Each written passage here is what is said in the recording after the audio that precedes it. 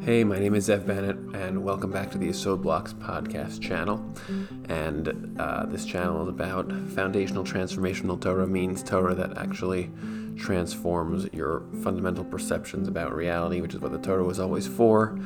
A body of information that was actually a map of how things work in existence, both the most physical and tangible aspects of our being, going all the way up or all the way into the most intangible, personal, inner space, meditative, consciousness, emotional, all the interrelations between those different aspects of our being, a map of all of that and how we create bridges and connections with each other. And so that's really what this whole channel is for, sort of articulating the most profound and complex ideas that often are difficult to say out loud and trying to find language that we can use to really understand and access them at ever-increasing levels of depth. So we're in the middle of our Nefesh HaChaim series right now. This is Perek Tes, Chapter 9, in the first Sha'ar Aleph, the first gate. And what we're doing here is sort of like finishing off the discussion that we've been having for the last few episodes about this concept of the Kruvim, which are the figures. These people like to call them in English angels, not really the right word, but the Kruvim are basically these two golden figures that stand on top of this container, this receptacle called the Aron in the inside of the Beis HaMikdash, the temple, or also known as the Mishkan in the original version, the mobile temple that Bnei Yisrael had access to in the desert journey from Egypt to Israel 3,000 years ago. And so on top of that Aron, which Aron literally means like a closet or container. So on top of that were these two golden statues, and they would face each other. One represents Hashem, and one represents us. And it basically is a representation of our relationship with Hashem. And so the discussion has really been a lot about how there's different opinions about when these statues, how they were sort of positioned. So first of all, the statues are originally supposed to be facing each other, but there was some kind of phenomenon in which they would actually change position depending on the relationship dynamic and status almost between Bnei Yisrael and Hashem. And so the discussion here has been, until now, what is the ideal position, or how are they supposed to be set up? And so there were sort of like two different contexts that we were discussing. One was in the context in the actual desert.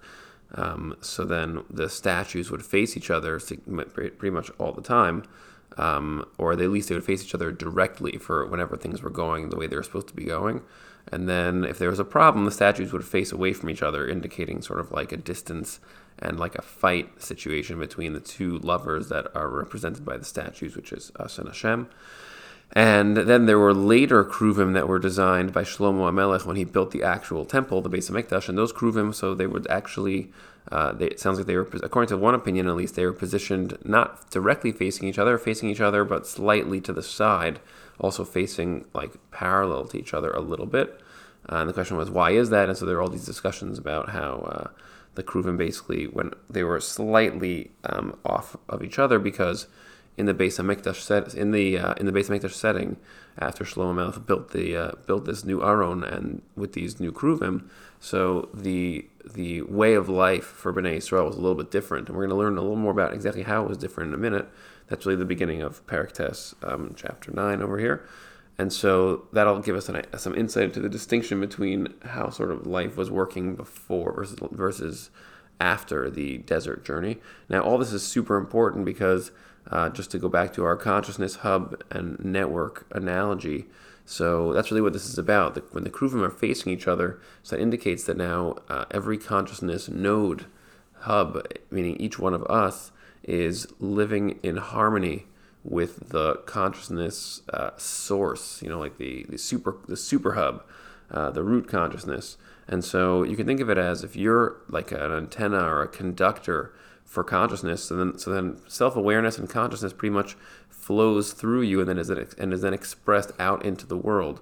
So you can think of it as your sense of self and your self-awareness is something which you have access to, and then it fluctuates, right? You can have times that you're more self-aware and less self-aware, more conscious, more awake, more intentional in your being. All these things are synonymous, because the more self-aware you are, then the more intentional you are in terms of your decisions.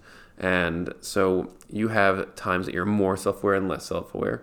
And then when you're more intentional, so think about the implications of that word. It means you're actually intentionally making things happen in your immediate surroundings, and depending on your level of power and influence in the world based on your relationships, then your intentional decisions have potentially very wide-reaching impacts, because if you have a very wide range of control, and everybody has some level of control in their immediate environment, so whether you're a person who works in a job and you're a very high-level employee, so maybe you'll be able to have much more of a ripple effect around you, or even if you're a low-level employee, you have small amounts of impact on people in your immediate environment also, and these things ripple from person to person.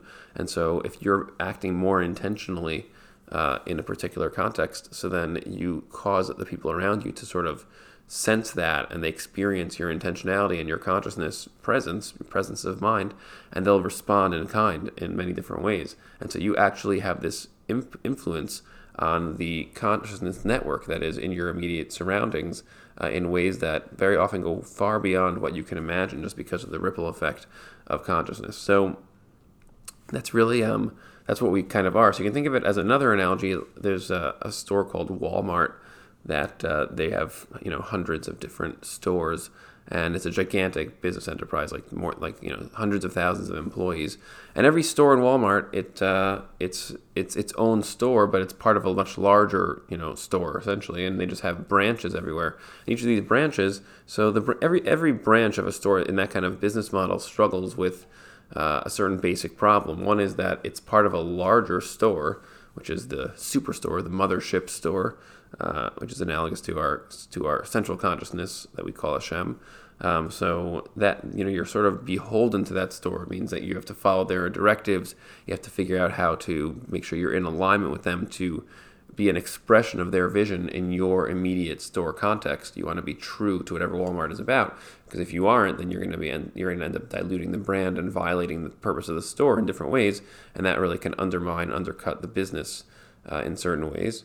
On the other hand, you have to also sort of be true to your own space, because every store is in a different location, different market, different types of clientele, and different types of sales patterns, and you have to sort of appeal to your buyers, your local customers, in ways that are particular to them. Otherwise, you're going to sort of not really be in harmony with the immediate surroundings that is your selling environment. And so you have this constant back and forth sort of struggle with, well, I'm an independent operator because I'm my own store and I have my own customer base, but I'm also an interdependent operator because I'm part of a much larger context that's the mother store and the larger brand that we call Walmart. And so that's like a good analogy for what I think we're going to read now, which is sort of the distinction between the Kruvim in the time of the Mishkan versus the Kruvim in the time of the Beis HaMikdash. And so with that, we'll sort of have an idea of how to terminologically categorize what the Nefesh HaChaim is talking about here. So this is really going to be, to a certain degree, wrapping up the whole Kruvim discussion in this chapter. So let's read together. So we're in Perek Tes, chapter 9. In the standard edition, it's on page 31, Lamed Aleph, and it starts, V'hinei dor hamidbar, shezachu lios me'ochlei shulchan gavoa. So the generation of people who were in the desert, in other words, the Bnei Israel who were traveling from Egypt after the Exodus story, going to Israel, so they were essentially having a massive, massive, massive consciousness event, because Hashem was pretty much overtly manipulating nature and reality around them, sort of revealing again and again and again how all of nature is actually a gigantic system of intentionality that Hashem is sort of intentionally expressing, as opposed to being sort of like a random, haphazard interaction of different random events.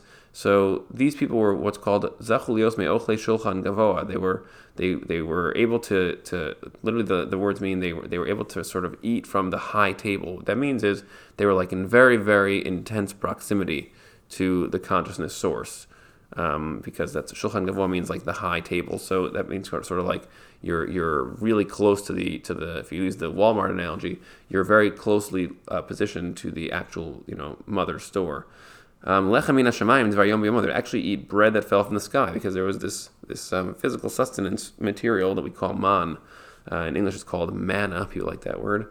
So man is something which the Torah describes as like this literally was food that was very, very unique, because it was like much more balanced food than the food we tend to eat. So the way our bodies work now is because of certain distortions in our body structure, which we'll talk about a little bit later when we get to some more details of how we're designed currently.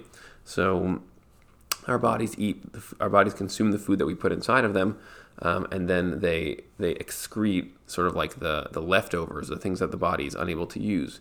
So that's something which is historically, if you think, there's a lot of research that you could do about this, but it doesn't necessarily have to be that way. In other words, if you could find a way to put food into your body that was purely and like very harmoniously adapted to be used as raw material for your body's processing, for its replenishment process, then you wouldn't have to ever excrete anything. And so the man was this kind of food that was actually designed to be purely in harmony with the body consciousness dynamic. And so you would eat this thing called the man, and then there would be no excreting, because it was purely being absorbed into the body and being allowing the body to be much more intensely sort of recycled and replenished. So that's food that came literally from the sky. Every day it rained down from the sky. And so that's what's called Shulchan Gavoa, literally the high table, because it's like you're eating off of the table of Hashem. What that means there is like, you're literally experiencing the consciousness source self manifest directly in a way that is directly beneficial for you. And you really see how, like, okay, that's done with intentionality, and sort of you can extrapolate from that all of nature and all of food and eating and everything sort of comes from the same place. And so it gives you a very deep perception of the consciousness that is now manifest in the physical experience that you are actually a part of. And their clothes did not decline also. They had no need to try to work on self-sustaining. In other words, there was parnasa means to basically make sure that you are sustaining yourself, whether it's eating or clothing or shelter, all those different elements. They did not have to spend any time focusing on those things, because they were eating from Shulchan Gavoa. Hashem was taking care of all of those things overtly. And so since that's true, Divrei Hakol lo mikru osen retono shel makom ela im kein hayu mistaklin klapi mala b'yosher gamur. And so that means that, like, according to everyone, even Rabbi Yishmael, who in the previous chapter said that it's considered to be acting inside of the Ratzon of Hashem. In other words, acting as a true conductor of Hashem's consciousness in the world. It's considered to be doing that, even if you have to take care of things for yourself sometimes. In other words, like when you need to do maintenance for your body, or clothing or shelter or food, or what we call working today to make money. That's really just that is an expression of your need to make sure that your body is covered so it doesn't die in the elements of of nature. Creating shelter is essentially an extension of that, so you're protected and shielded from the elements also. And having food so your body can constantly replenish itself. That's essentially what all of career and work is about doing at its most basic level. Then we can talk about careers in which you are actually doing activities that are in some way conducting intentionality and consciousness into the world. That's what we call your career vision and your drive and your creativity. So if you have a job where you're allowed to do that, that's great, and then you're able to use your parnasa, activity as in harmony and actual expression of the consciousness transmission into the world through you. That's an incredible situation, relatively rare. Some people have jobs like that. Not everybody does. So basically, what we're saying is that, according to Rabbi Yishmael, so in the time of the Mishkan, so since there was no need to be involved in parnasa at all, because everything was literally being taken care of by Hashem overtly, so then it's only called Ratzono Shel Makom. It's only called being in harmony with Hashem's Ratzon in situations where you are fully involved with Hashem. If you were looking towards Hashem directly, in other words, that means like the Kruvim had to be directly facing each other as a reflection of this, that your life essentially revolved purely around being a conductor for Hashem's consciousness into the world, and your life was about learning how to do that more and more effectively, deepening your relationships, connecting more fully to everything around you, and perceiving Hashem more and more and more intensely over time. That's what would have to be going on during that time period, because there was nothing else. There was no reason. All of your parnasa situations were were all covered, so there's no reason not to be doing that. And so anything less than that full level of involvement is called sort of turning away from Hashem. So that's why in the Mishkan, during the time of the desert journey, so the Kruvim were actually facing directly towards each other. And so they were, and the people were just sort of dedicating their hearts and their passions and their drives just to Torah and Avodah, sort of deepening their knowledge of the Torah, and learning how to live the Torah life in a more and more profoundly deep way. And awareness of Hashem. So they were deepening that aspect of of their lives. Yomam v'layla lo yamush mipiyam. And so day and night, this is all they were doing. Like that's what their life was about. The science of consciousness, essentially doing this more and more and more intensely and deeply. Dvarim kichsavan mamash, exactly, like literally like that. Blinatos el hatzad klal, with no deviations. Afsha kala leisik parnasa, even for a little while to deal with parnasa, there was none of that. Ukamaram zal, it says in the Medrash, lo nitna Torah el ochleman. The Torah was only actually given, like in its fullest form, to those who were eating man, because the man is what sort of allowed you to do this. The man essentially was the food that you needed to stay alive, and it was, like we said, it was very pure food. So that's why then they positioned the Kruvim according to the quality of their fulfillment of the Ratzon of Hashem. And their faces were facing directly at each other, and so that's it was essentially reflecting this direct focus. To sort of show that they were directly focused towards Hashem. So it was like a very intense. There was no need to sort of focus on each individual store and figure out what was going to happen inside of each individual store, because the stores were so taken care of in direct harmony with what it is that they needed for themselves, that they were free to love back and to give themselves back fully towards the source. So since the source was so directly, loving and sharing or dedicating towards them, so that same truth was going on in reverse towards them. Panim panim im kedosho. So because Hashem was face to face with these people, and they were face to face with Him. So that's what was going on during the Mishkan.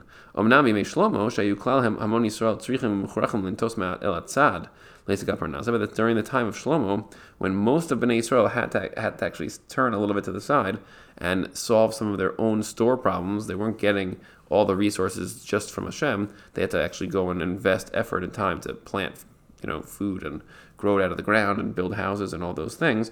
Al kol panim kedei chai nefesh, enough to stay alive, certainly. That's according to Rabbi Yishmael. That's according to Rabbi Yishmael. That's what the setup is about. Hashem doesn't want the stores to be fully dependent on the mother store. Hashem wants the stores to have a certain level of autonomy to operate as individual consciousness hubs, not just to operate as almost like extensions of Hashem that are pure extensions. And Hashem wants there to actually be some separation and some otherness in the relationship between Hashem and us and the consciousness hubs. By the way, that's simply because that's how all relationships, if you want to have a true relationship, partnership of equals, there has to constantly be this dynamic of moving between connection and closeness and distance and separation. And you're going to have all kinds of different versions of that, times that you're further, times that you're closer, in very many different aspects of your relationship. So it's a much longer discussion, but the point here is that that's what is actually ideal. It's supposed to be that way. And so Rabbi Yishmael says, like Rabbi Yishmael says, that for the masses, most people are supposed to be living that way. That's actually a standard relationship structure that we're supposed to have with Hashem and also with each other. Like it says in Maseches Avos, also known as Pirkei Avos, Yafet Talmud Torah im derech eretz. That Torah is the most, like, it's the most special when it is done with derech eretz, meaning what we call derech eretz, usually translated loosely as sort of like the normal way of life as we know it, biological life with food and shelter and all those things. So Torah is the most well done when you have it paired with a life that is, we'll call, part of the regular, normal way of living. And any Torah doesn't have a malacha involved in it, which means like if you're learning a lot of Torah and you're constantly trying to develop your awareness of Hashem and the science of consciousness of how you are connected to Hashem and who Hashem is and who you are. So if you don't have some kind of malacha that's going with that, malacha means intentional involvement and expression of yourself into the outside world that actually makes real change happen. So if you don't have that going on, then the Torah itself that you're learning is not going to last, because the Torah is a map of reality. So if you don't have like a good, strong relationship with reality on the outside, then the Torah is not going to give you very much insight, because you don't have enough raw material of understanding of the real world to implement and understand what the Torah is really talking about. So you have to sort of have that. And all the words that are in Maseches Avos are what we call words of Chasidut. And Chassidut literally means like an intuitive knowledge of your lover. So when you have a lover, someone on the other side in your life, a very profoundly intense relationship. So if you are a chassid of them, it means that you intuitively can tell what it is that they care about, what they want, and even if they don't say it to you, you can sort of extrapolate from all your knowledge of them and what you've gone through with them until now, and figure out based on that what it is that they would want you to do, even if they didn't say to you explicitly what they want. So what we're saying here is that if all the words in Maseches Avos are words that are about becoming very profoundly intuitive towards Hashem, well, this is telling you what Hashem kind of really wants. He wants this kind of more distance and closeness relationship, as opposed to just you being a pure conductor where there's almost no you, and it's like literally like just Hashem shines through you fully all the time, which is what was happening in the desert. Just it should be that when you're involved in your parnasa process, so your lave, in other words, you should have some internal focus that you're thinking about the chachma of the Torah. So this is really not so hard to do once you actually spend some time really delving into the deeper sides of the Torah, because the concept here is that when you're doing your regular life, that you're actually thinking Torah thoughts and like learning about Torah, even as you're just working on a finance spreadsheet or a real estate investment, or you're working in surgery as a doctor, or you name your field, whatever it is you're doing. So to actually have Hirhur Divrei Torah, meaning thinking about Torah, that does not mean that like if you're working on a finance spreadsheet, that you should just be like also thinking almost like distractedly about a piece of Gemara that you learned a while ago, so that way you can fulfill this idea like, oh, I got to make sure to learn Torah. What it means is that you're trying to develop a perspective about life. I mean, it can also mean that you can do that if you want to take some downtime from whatever it is you're working on and just think about, some piece of Torah that you learned from a text. That's great. But the real Torah Sheba'al Peh, like the Torah that's alive, that you're living all the time, that you're actually able to do this with, is Torah that you're not just reading out of a book. It's that the more Torah that you learn, because the Torah is usually because Torah today is unfortunately written down, so it's very linear. That's what all written down things are, very linear intrinsically, because you have to read through them word by word. So you're reading this linear Torah and then you're absorbing the ideas, but what you're supposed to do is sort of then take the ideas that you just learned and then examine them inside your head, look at them from multiple angles and try to understand what the implications are of each idea that you acquire. And then what you can do is you go to all the other ideas that you have and you figure out, well, the idea I just learned now, how does this new idea connect to all the other ideas? And you develop like an interactive system and perspective of Torah that is very, very dynamic and alive. And it's something which, like, the more you do that, the more it profoundly shifts the way that you think about everything. And so, like, when you're talking to students, when you develop this, and the more, like all the ideas we've been saying in the last few chapters, thinking about people as consciousness hubs in a gigantic network of self. So that's very, catalytic perspective, because like when you're talking to another person and you start to detect their self-awareness, ebbing and flowing and oscillating, and you start to detect their intentionality and their focus and what those things mean, and how consciousness is truly intangible, and you're literally seeing something which is invisible through the eyes of the person that you're talking to, which is what, that's what we're always looking for. When you look into somebody's eyes, you're looking for their aliveness, and people who are more alive, we're attracted to them because we sense their power.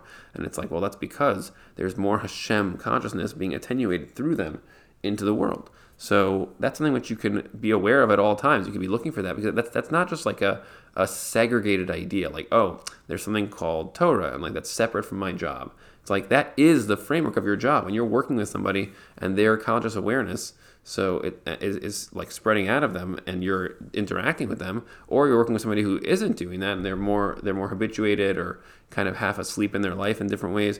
You can detect those things. In fact, your life revolves around those dynamics, and the more you can understand the different parts of those dynamics, and the more you can really be effective and intentional in what it is that you're doing, which is literally in today's world, in the business world, is like that is the most powerful set of tools you could ever have, because it's like that's what people are looking for workers who are thoughtful, creative, intentional, because we are in a very high consciousness state of time right now in the world. So that's how you think about Torah while you're doing your job. It's not like these two separate, segregated areas, like where you got to like think about Torah because, well, really, I'm doing my job. My job is like not an ideal thing. I should really be learning Torah all the time, and so it's not good that I'm doing this job, but I have to, so I'll think about Torah. Like the Torah is the framework of how you should really be processing and experiencing all of reality, because it's the most powerful framework, most true framework about existence. So it's kind of like if you go to a therapist and you tell him or her, you're like, well, the way I usually process my friendships is that, like,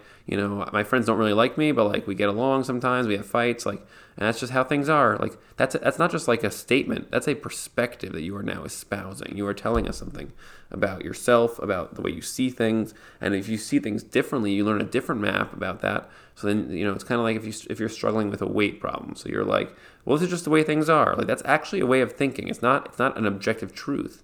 So there are lots of different lenses you could put on, and some of them are more true than others, and they're all ways of thinking. You can think in a Torah way, and the Torah way is the most catalytically powerful way to think in general about anything.